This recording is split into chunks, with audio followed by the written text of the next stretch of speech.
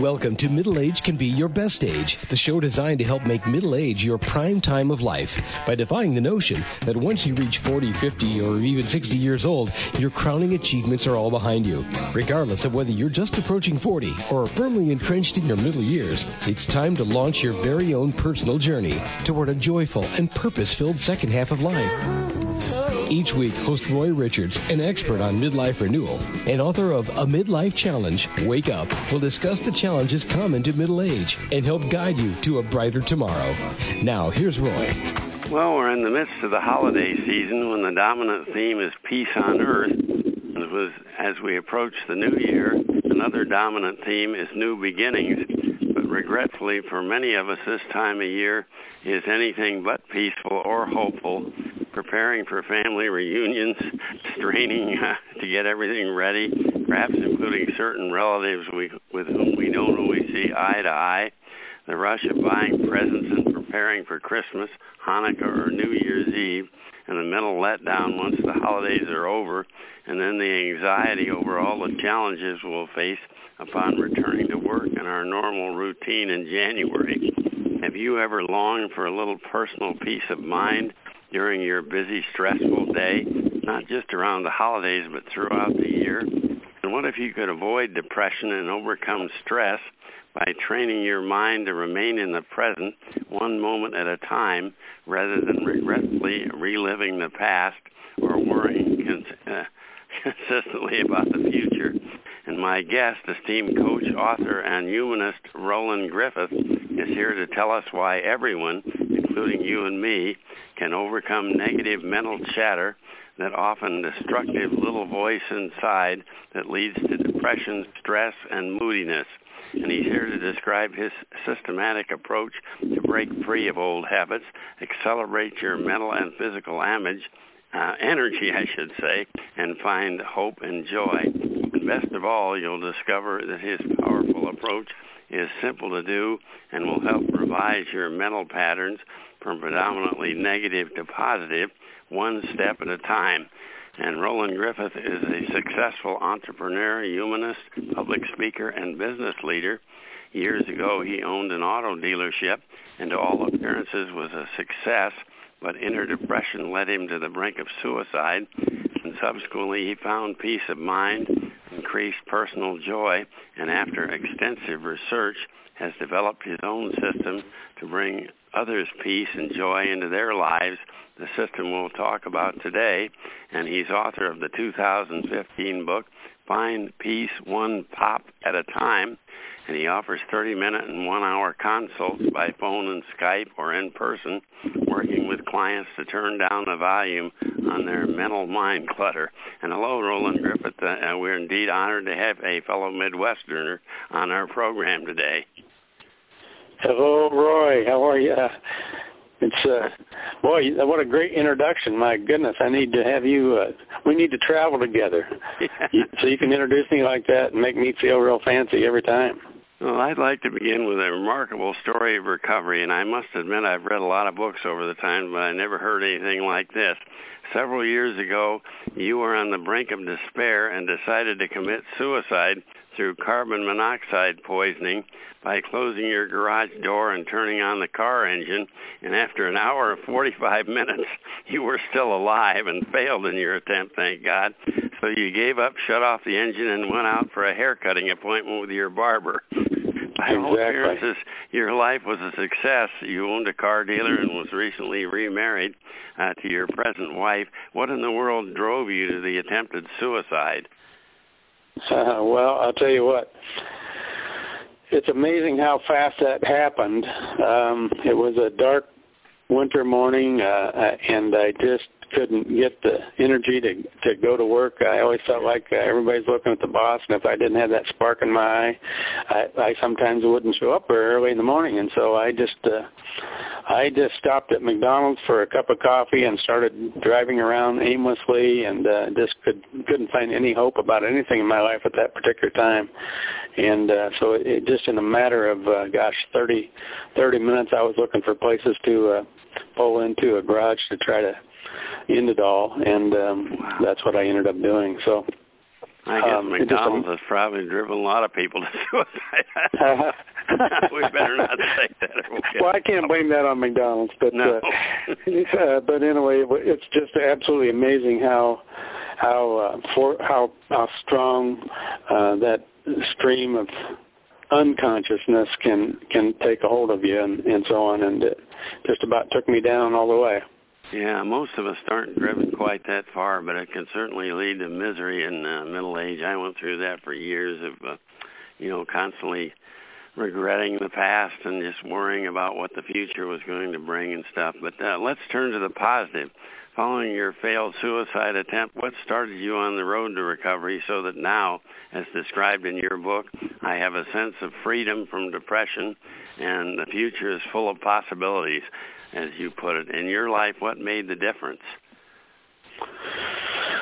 Well, the amazing thing is I started researching depression and moodiness in 1985, and 18 years later, I wake up in bed one morning and sat straight up, and it was all gone. It was just unbelievable experience that I had. And so at that particular time, I tiptoed down to the bottom of the steps. Connie was my wife downstairs fixing breakfast. I peeked around the corner at her, didn't have to say a word. She come rushing to me, and we've been celebrating ever since. It's just been a fantastic life from that point on since 2003. But I'll tell you, I went for about a year without a bad mood, which was unbelievable for me to experience such bliss. And then after about a year, I started feeling a little moodiness creeping back in, and that's when I developed the POP system that turns that mental chatter down and keeps things in good order. Well, you talk about that negative mental chatter in your book's introduction, that little voice inside that so often robs us of peace, positive energy, and sense of purpose. Can you tell us a bit about where this negative mental chatter comes from and how it combines regret over the past and worry over the future and things that might not even happen, and how that robs us of self-confidence and joy? Sure. The mind is, I like to call it the dramatizer. It has its own function that is almost like an alarm system, alerting system that we have within us that maybe it was useful back in the days of the lions and tigers and the caves and so on, but today there's no need to listen to that to carry out through day to day. So the longer we listen to it, if it's about the future, it's going to bring about fear and anxiety, stress, and then the longer we listen to anything about the past, it brings up regret, remorse, anger, and so on. And it just so ridiculous dramatizes. How much time we spend about worrying about things that then turn out they don't even happen that way. Absolutely. Hardly ever. Yeah. Right. Well, studies have shown that individuals' negative thought patterns often were implanted when we were children, and you point that out. What was the case with you? I know you go into a little detail on that.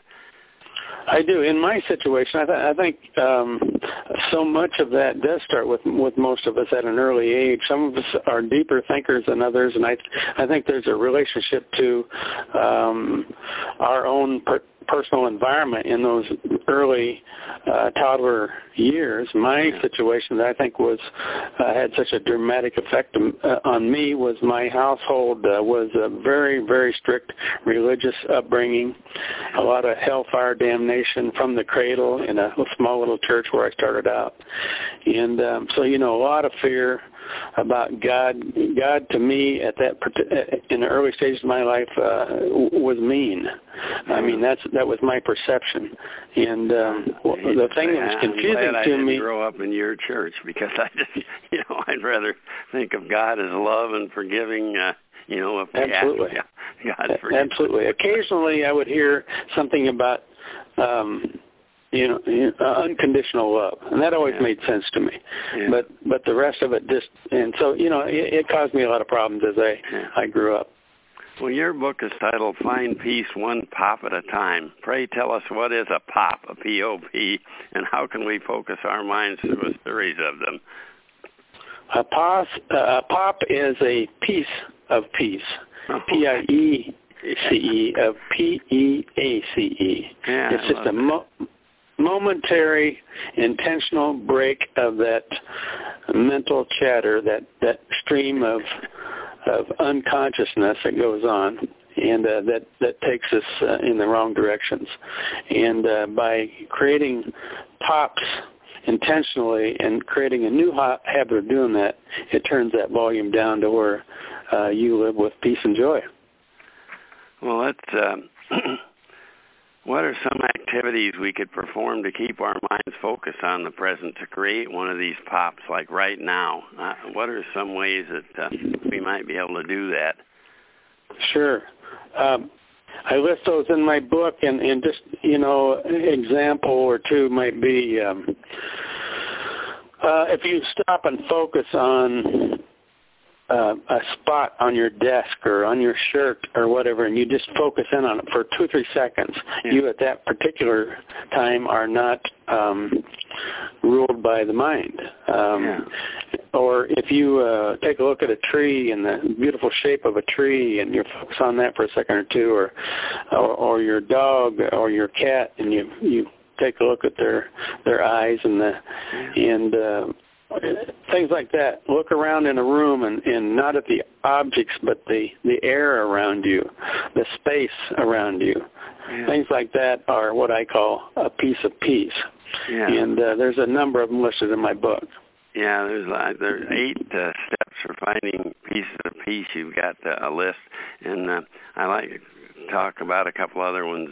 Step 4 is to stop overthinking and being a prisoner of your own mind.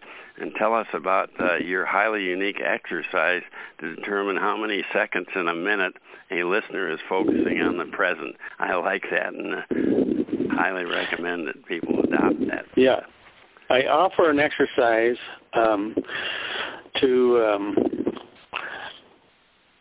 for the reader to come to recognize how much they actually are into their mind. And it's a 60-second exercise, and it allows you to kind of create a base point at that particular time.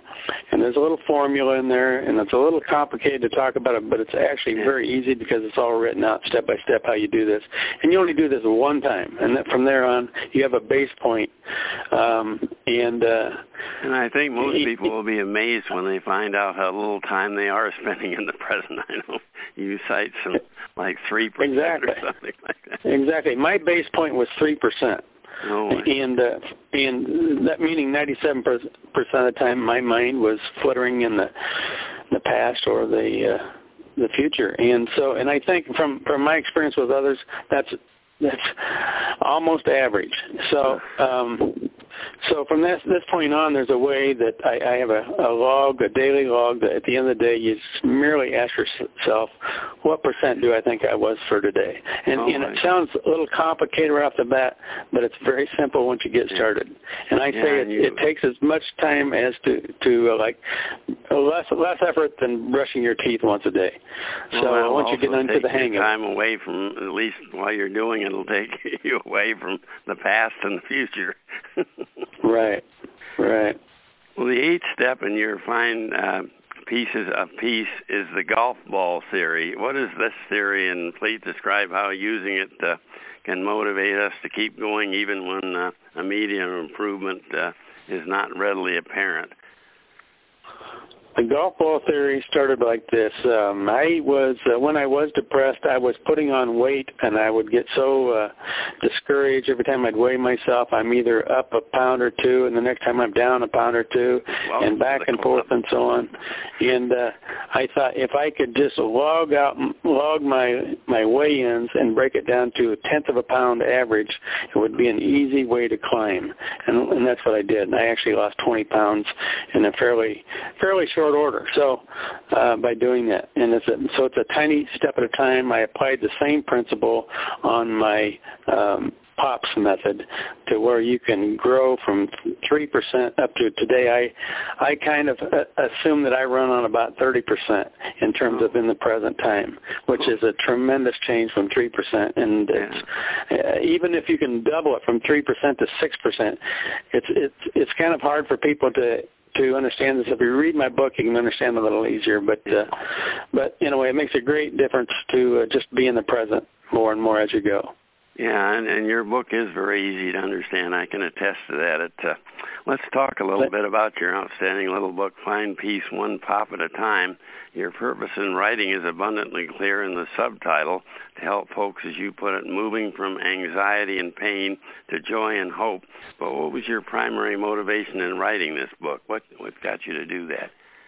Well, after I had my breakthrough, it's like I wanted to heal the world, because I had been on the other side for so long in my life. It's just the difference is just tremendous, and I just hate thinking about those that suffer, and so I just want to do all I could to help. And so Connie, my wife, is the one that I give all the credit. She continued to encourage me to write a book, so that's what I did.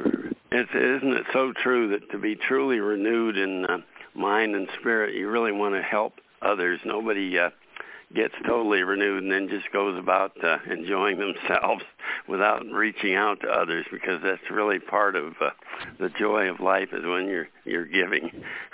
So I can certainly recognize what you're saying. Well, yours is a small book. It's only like 136 pages, but it packs a powerful message. In a few words, how would you describe the book's purpose? Well, the purpose, I intentionally kept it short and sweet for that reason, because most people can read it in an hour and a half, and the purpose is to make that kind of impact. I also made it small in size, so you can carry it around pretty easily and so on. So yeah, I like small books that pack a powerful message rather than big fat books that put you to sleep. Right. Well, where's the best place to go to preview and purchase your book? Where should we do that? Well, you can go to my website, which is RolandGriffith.com, RolandGriffith.com. Okay. And you can buy the book. It takes you right to my Amazon page, or you can go directly to Amazon and look for Find Peace One Pop at a Time. Yeah. Or the author name, my name, Roland Griffith. Yeah, it's easy to find. But, well, you also offer 30-minute and 1-hour consults by phone or Skype or in person to help folks turn off that negative mind chatter. Where should listeners go to learn more, and how they go to your website for that, or how do they contact you to sign up? Go to my website and go to Meet Griff. My nickname is Griff, and so there'll be a lot of reference to Griff on my website. So yes, you can sure do that. It's pretty easy to sign up for one of those, and immediately I'll when we do connect, I'll let you know. I don't need to know anything about your history. I don't need anything to know about all your life problems. I'm just primarily a coach as to how to work my system, and if you get discouraged with it, I like to get you back on track. Yeah, why reiterate all that past? That's what you're trying to get away from. So I can certainly see what you're saying there. Well, in conclusion, so many of us at middle age feel like our lives are on a downward track. At middle age, our best years are behind us. That's all too often we feel that. And as we grow older, there's so much to worry about. How will we maintain our health? What's our retirement going to look like? Will I have enough to do? Will my health maintain? All these things that may not even occur. But never forget, as my guest Roland Griffith so eloquently described, facing stress and constant worry and becoming happy is an inside job. No one says we have to be miserable as we look forward. And no matter how many years you've suffered, learning to live in the present and enjoying every minute, as Roland points out, is a relatively simple task if you follow that system that is described in his book. and it's a great little system. Find peace of mind one pop at a time, and practicing pieces of peace will constantly interrupt your flow of negative thinking about the past and the future, and you can string these little pops together, and you'll end up a pretty happy person. I know Roland is, and he's only living in the present 30% of the time. I think how happy we'd all be if we lived in it 50 or even 100% of the time. And the more you become free of the stories, as he calls them, the happier you'll be. And best of success, Roland, in getting your message out there. And Lord knows we need it. Well, thank you. I appreciate it very much. I sure appreciate you having me on today. We appreciate you joining us, and best of success in the sale of that great little book. Okay, thank you, Roy. Well, during this holiday season, let me ask you a question. Were your offspring, be they small children, preteens, or teenagers, sincerely grateful for the presents that they received? And here's a second question. As a parent, did you express gratitude in front of your family for all the blessings you have received during the holiday season? And I'm not just talking about presents.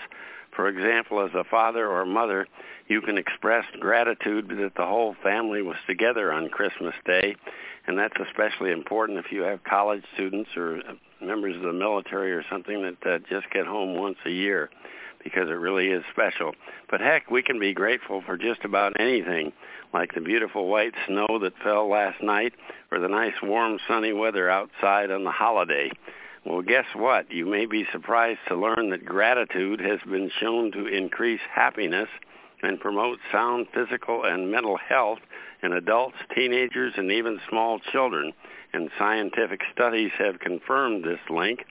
And in fact, my next guest, parenting coach Ann Andrew, tells us that a family gratitude habit is the most important ingredient to helping our children grow up with a positive attitude, along with unconditional acceptance of the inherent worth of themselves and of every other person they meet.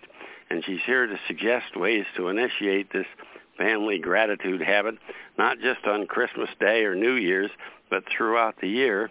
And later on in the program, we'll talk about Ann's keys to proactive parenting. And Ann Andrew, Ph.D., is a parenting coach whose passion is helping parents avoid the heartache of raising troubled children. Born in Leeds, England, and educated in Edinburgh and University of British Columbia, she has a Ph.D. in geology and has over 20 years as a school principal, and she was led to her present coaching and counseling career after her own daughter developed eating disorders and self-harming behaviors as a teenager and young adult. And by the way, Ann's daughter is thriving and happy today. And currently she provides one-on-one coaching, speaks to parental groups, conducts workshops for parents of elementary school-aged children, and is writing a book on the same topic. And hello, Ann Andrew. We are indeed pleased to have you with us today. Happy holidays. Hello, Roy. I'm delighted to be here. Thank you for inviting me to this conversation. Happy holidays to you, too. No, thank you. You tell us as parents that if we don't already have a family gratitude habit, the holiday season would be a great time to start. To begin, please define for us what you mean by a family gratitude habit. Are you suggesting an organized family event, or what is that exactly? It can be whatever a family decides that it can be. Gratitude is so good for us. It's free. It's very, very effective in so many ways in maintaining a positive attitude. Yeah. And so what I mean by a gratitude habit is a regular practice of expressing gratitude. That's the way to develop the attitude of gratitude that we want our children and ourselves to have, because that's the way we can really experience the most joy in life. Yeah. And so I'll give you an example of my own personal gratitude habit, which is something that I do when I go out for a walk with my dogs every morning. I find 5 things that I'm grateful for, and it helps to it's also a mindfulness habit because it keeps me very present and aware of what's happening around me. So you can do it by yourself then as well, with the dogs. That's my own personal one. But I think for families it's wonderful, particularly at Christmas time, or Thanksgiving or any time there's a family gathering, to go around the table and have everyone express the things that they're grateful for. Yeah.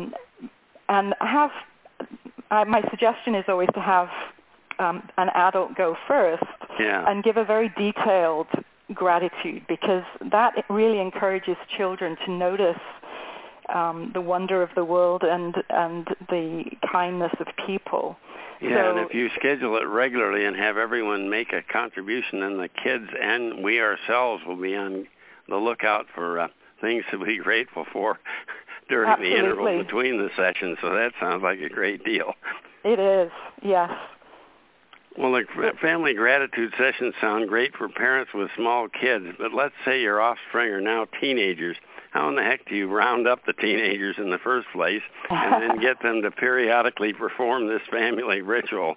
After all, teens know it all, and mom and dad are members of the Stone Age generation. And how were you able to get your teenage daughter to participate? That's right. That could be a challenge. But my recommendation is always just simply to have a parent demonstrate. So I see.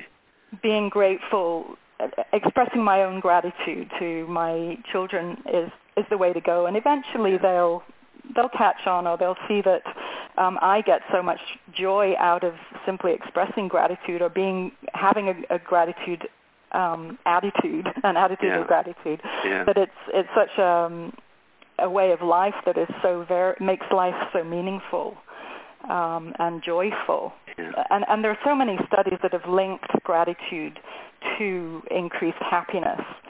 And that's in your blog, you tell us to prepare to be amazed that these gratitude sessions can reduce whining, increase family cohesion and positivity, and it sounds like a great experiment to try while your kids are off from school between Christmas and New Year's. But let's move on to the broader subject of proactive parenting. And as you describe it in your website, your approach is to teach us parents the power of owning our inherent worth and to raise our children to own theirs. To begin, can you please define for us what does inherent worth mean? Inherent worth means that we have worth no matter what. No matter what we do or we don't do, our worth never changes. And it's easy to see when a baby's born. We all come into the world the same way. Yeah. We all leave it pretty much the same way as well. There's no difference between us fundamentally. Now, most parents believe that they need to help their children to increase their self-esteem. Yeah. But in general, self-esteem is based on our achievements or on our skill level. Or at least our perceived achievements. Yeah. Exactly. And the problem with that is that it can be easily lost. Yeah. It's variable. Yeah. Inherent worth, on the other hand, is a constant. It's absolute, and everybody has it. And if we could raise our children to understand that their worth is inherent, and that not only their worth is inherent, but everyone else's. Yeah, that's what I like about it. Also, it opens you to compassion and understanding of other people, and that absolutely, and it wouldn't be possible for them to bully someone if they understood that their worth is as inherent as their own. Yes, that's so true. Well, in fact, police tend to believe that they are worthless, and that's why they try and establish their worth by being powerful over someone else.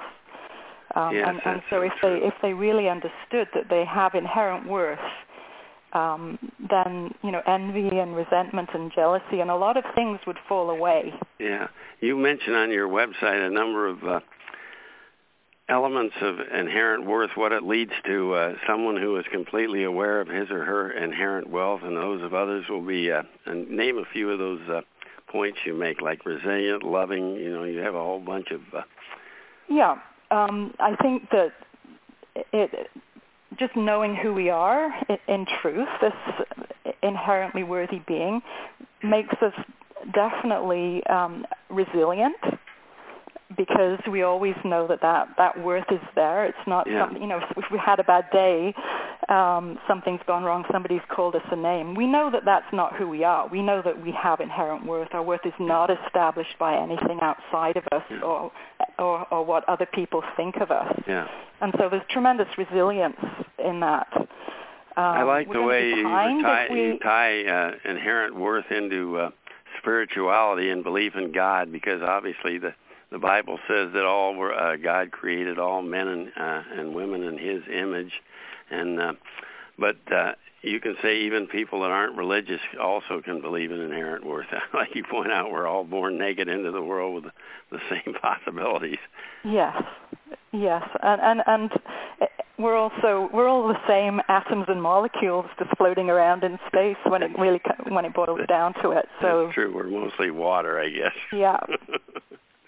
Well, as a free download on your website, AnnAndrew.com, you offer my essential checklist, 10 ways to help children realize their inherent worth. And we don't have time to go into all 10, but could you please summarize 2 or 3 of those items, and people can get the rest by going to your website. But absolutely. Gratitude is one of the best ways, because when we are feeling grateful, we're in touch with that part of ourselves that is joy and abundance and is inherently worthy. That's what we actually feel, our inherent worth, when we express gratitude. Yeah. That's why I have it as really high on the list. Yeah. Meditation is another really important thing that we can do with children, or mindfulness. Yeah. Again, it puts us in touch with that part of ourselves that feels inherently worthy. We see that our thoughts are just passing through, so it puts us in control of our thoughts. How young a child how old does a child have to be before they can really understand mindfulness and go into that type of exercise?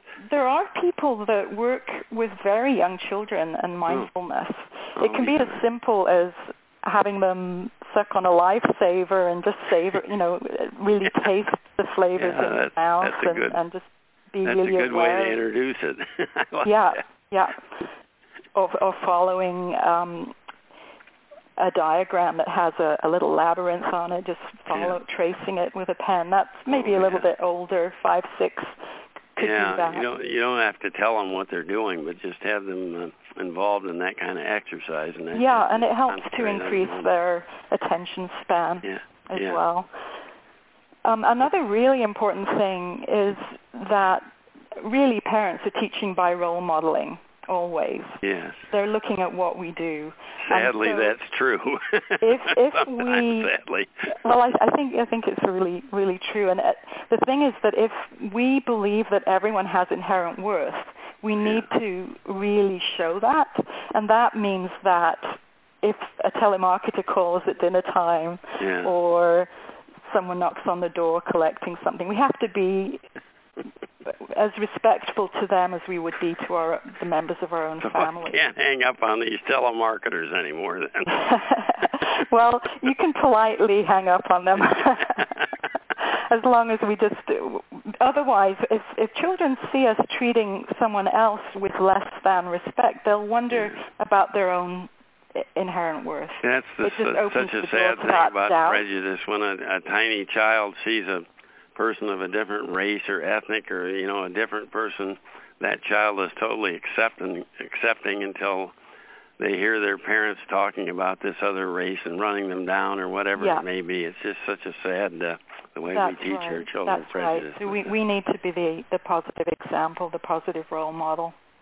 And that's why we need to buy into the inherent worth on our own before we can teach our kids, really. Absolutely. And to be honest, most of us don't really believe it.